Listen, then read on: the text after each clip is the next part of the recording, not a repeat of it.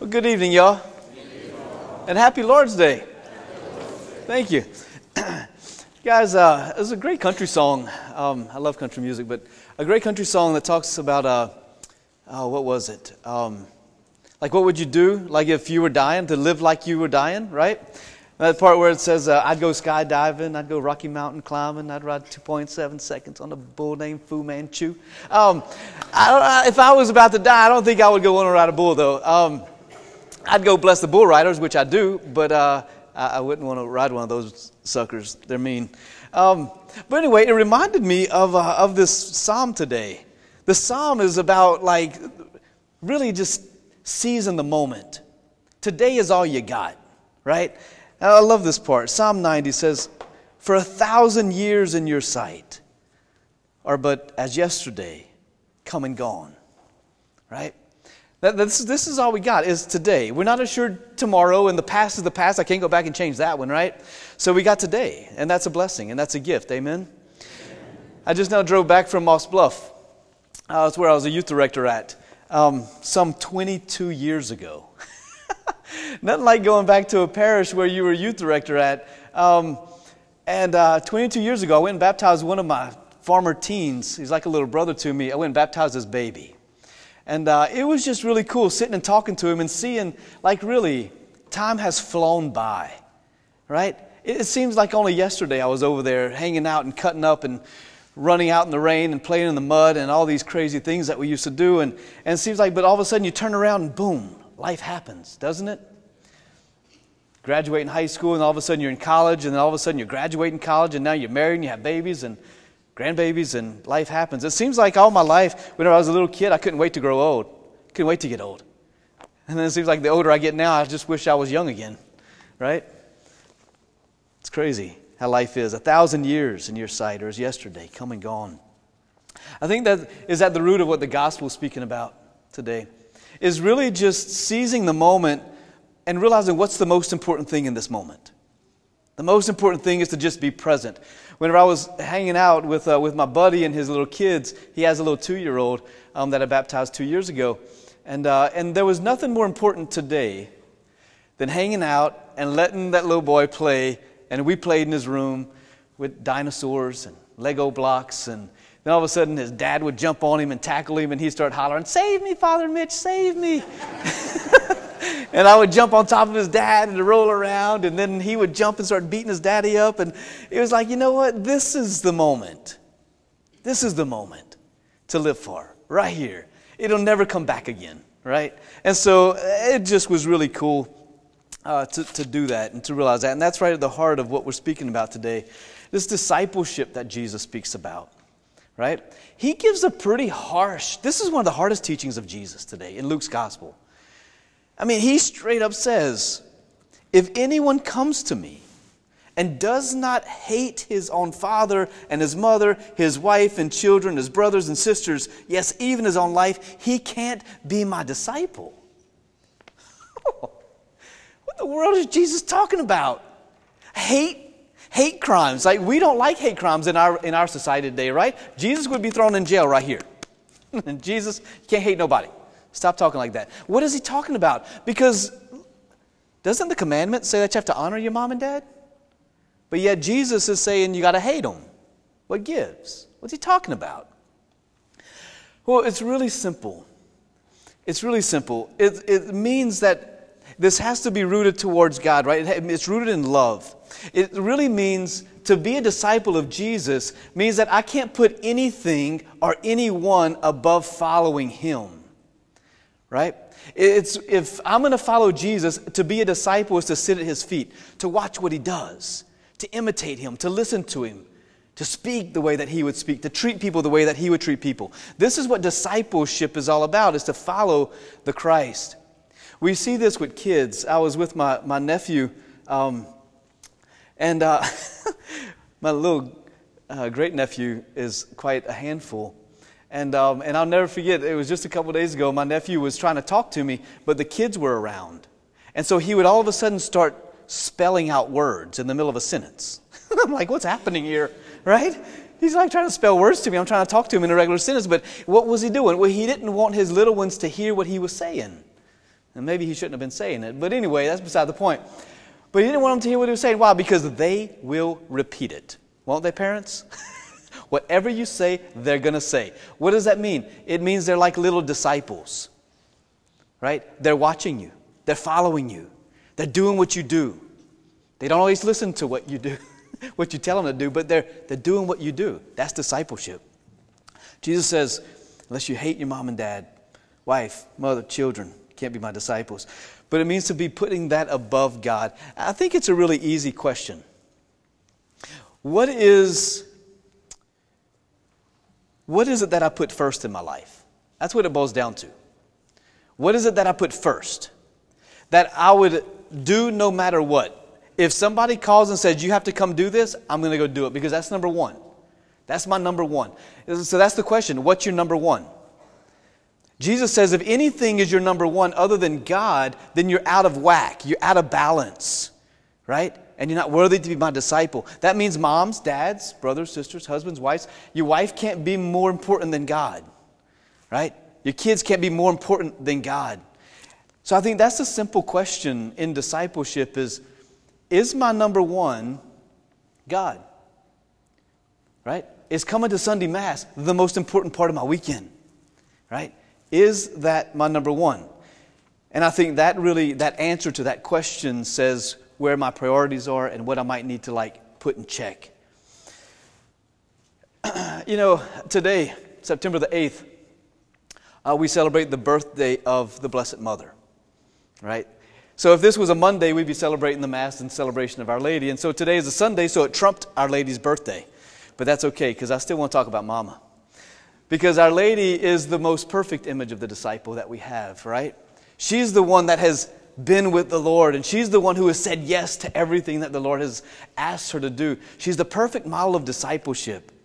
And so I think it's worthy of our time to look at Mom for a minute, because if we want to be disciples of Jesus, we have to have somebody to imitate, somebody to look at, say they did it, right? Whenever someone's in sports, they have to have a hero to look to, someone they can see made it. And I think we can look at Our Lady like that, right? So it's her birthday. And it must have been a really cool thing whenever Mary was born. Think about this for a second. What if you could create your own mom? Wouldn't that be really cool? Like if you were God and you could create your own mother? What would she be like? Well, I think if it was me, and if I could create my own mom, I would want my mom to be the most beautiful woman that has ever existed in the history of the world. I would want her to be magnificently beautiful. I would want my mom to be sinless. I wouldn't want any sin to be touching my mama's soul. The devil can stay away from her, right? I wouldn't want my mom to have any sin. I would want my mom to have every virtue imaginable, especially patience, right? I would want her to have every virtue you could imagine, that she'd be just adorned in virtue of patience and more patience and more patience and love and joy and fortitude, all these beautiful virtues that we have. I would want her to have all of them. I would want my mom to have pictures of my mom everywhere.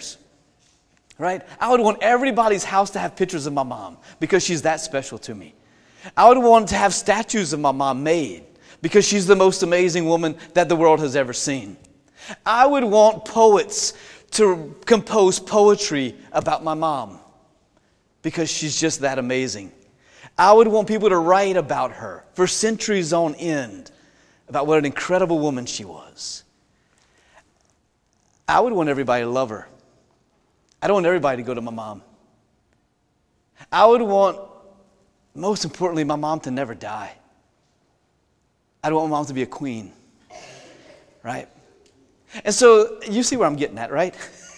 This is what I would want, and I'm sure you would have your list as well. And if this is just something that I would want as a mere little human being, I could imagine what Jesus would want, right? Jesus he did. He got to create his mom. Nobody else in here got to do that. That's cool. And if he had to create his own mom, what did she look like? Well, yeah, she was probably the most beautiful woman you could have imagined. Why? Because she was sinless. And whenever someone is sinless, they have this glow about them. They're amazing. They're immaculate. Jesus got to create his own mom, and that's what she would have been. She would have been clothed. Mary was clothed with every virtue you could imagine. She was the most patient woman that the world had ever seen. She was the most joyful. She was the most peaceful, right? Why? Because Jesus made her that way. He got to create his own mom. There's statues of Mary everywhere. Everybody has pictures of Our Lady.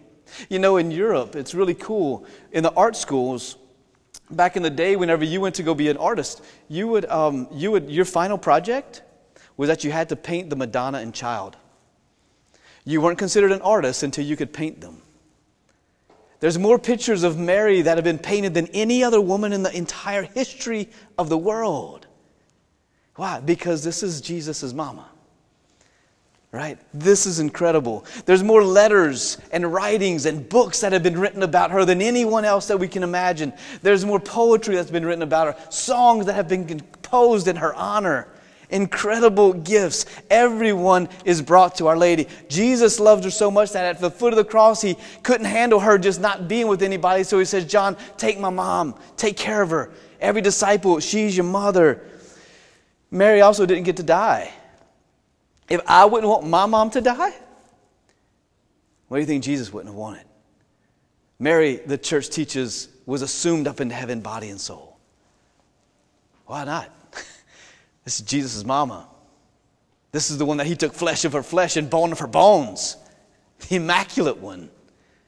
She is the model for us as a perfect disciple of what it means to follow Christ. Was it always easy? Absolutely not.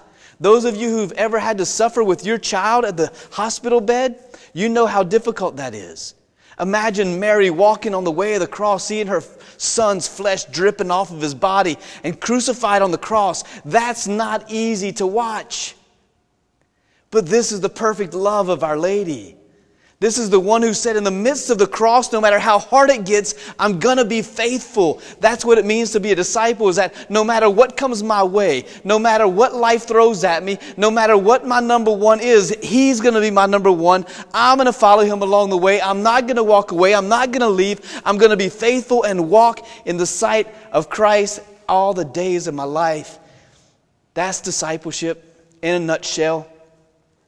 It's just being faithful to Jesus, as Our Lady was. And when things got hard, she didn't move. She just kept going and following. So she's the one that we can turn to today.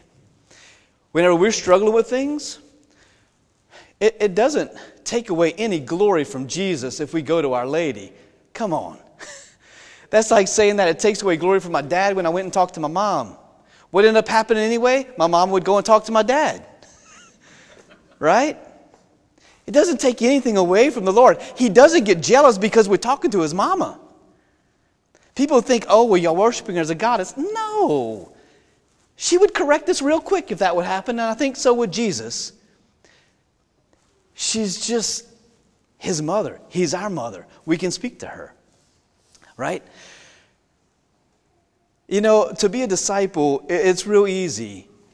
It can be summed up in these words, right? To be like Christ. They used to have those bracelets, what would Jesus do? That's discipleship, right?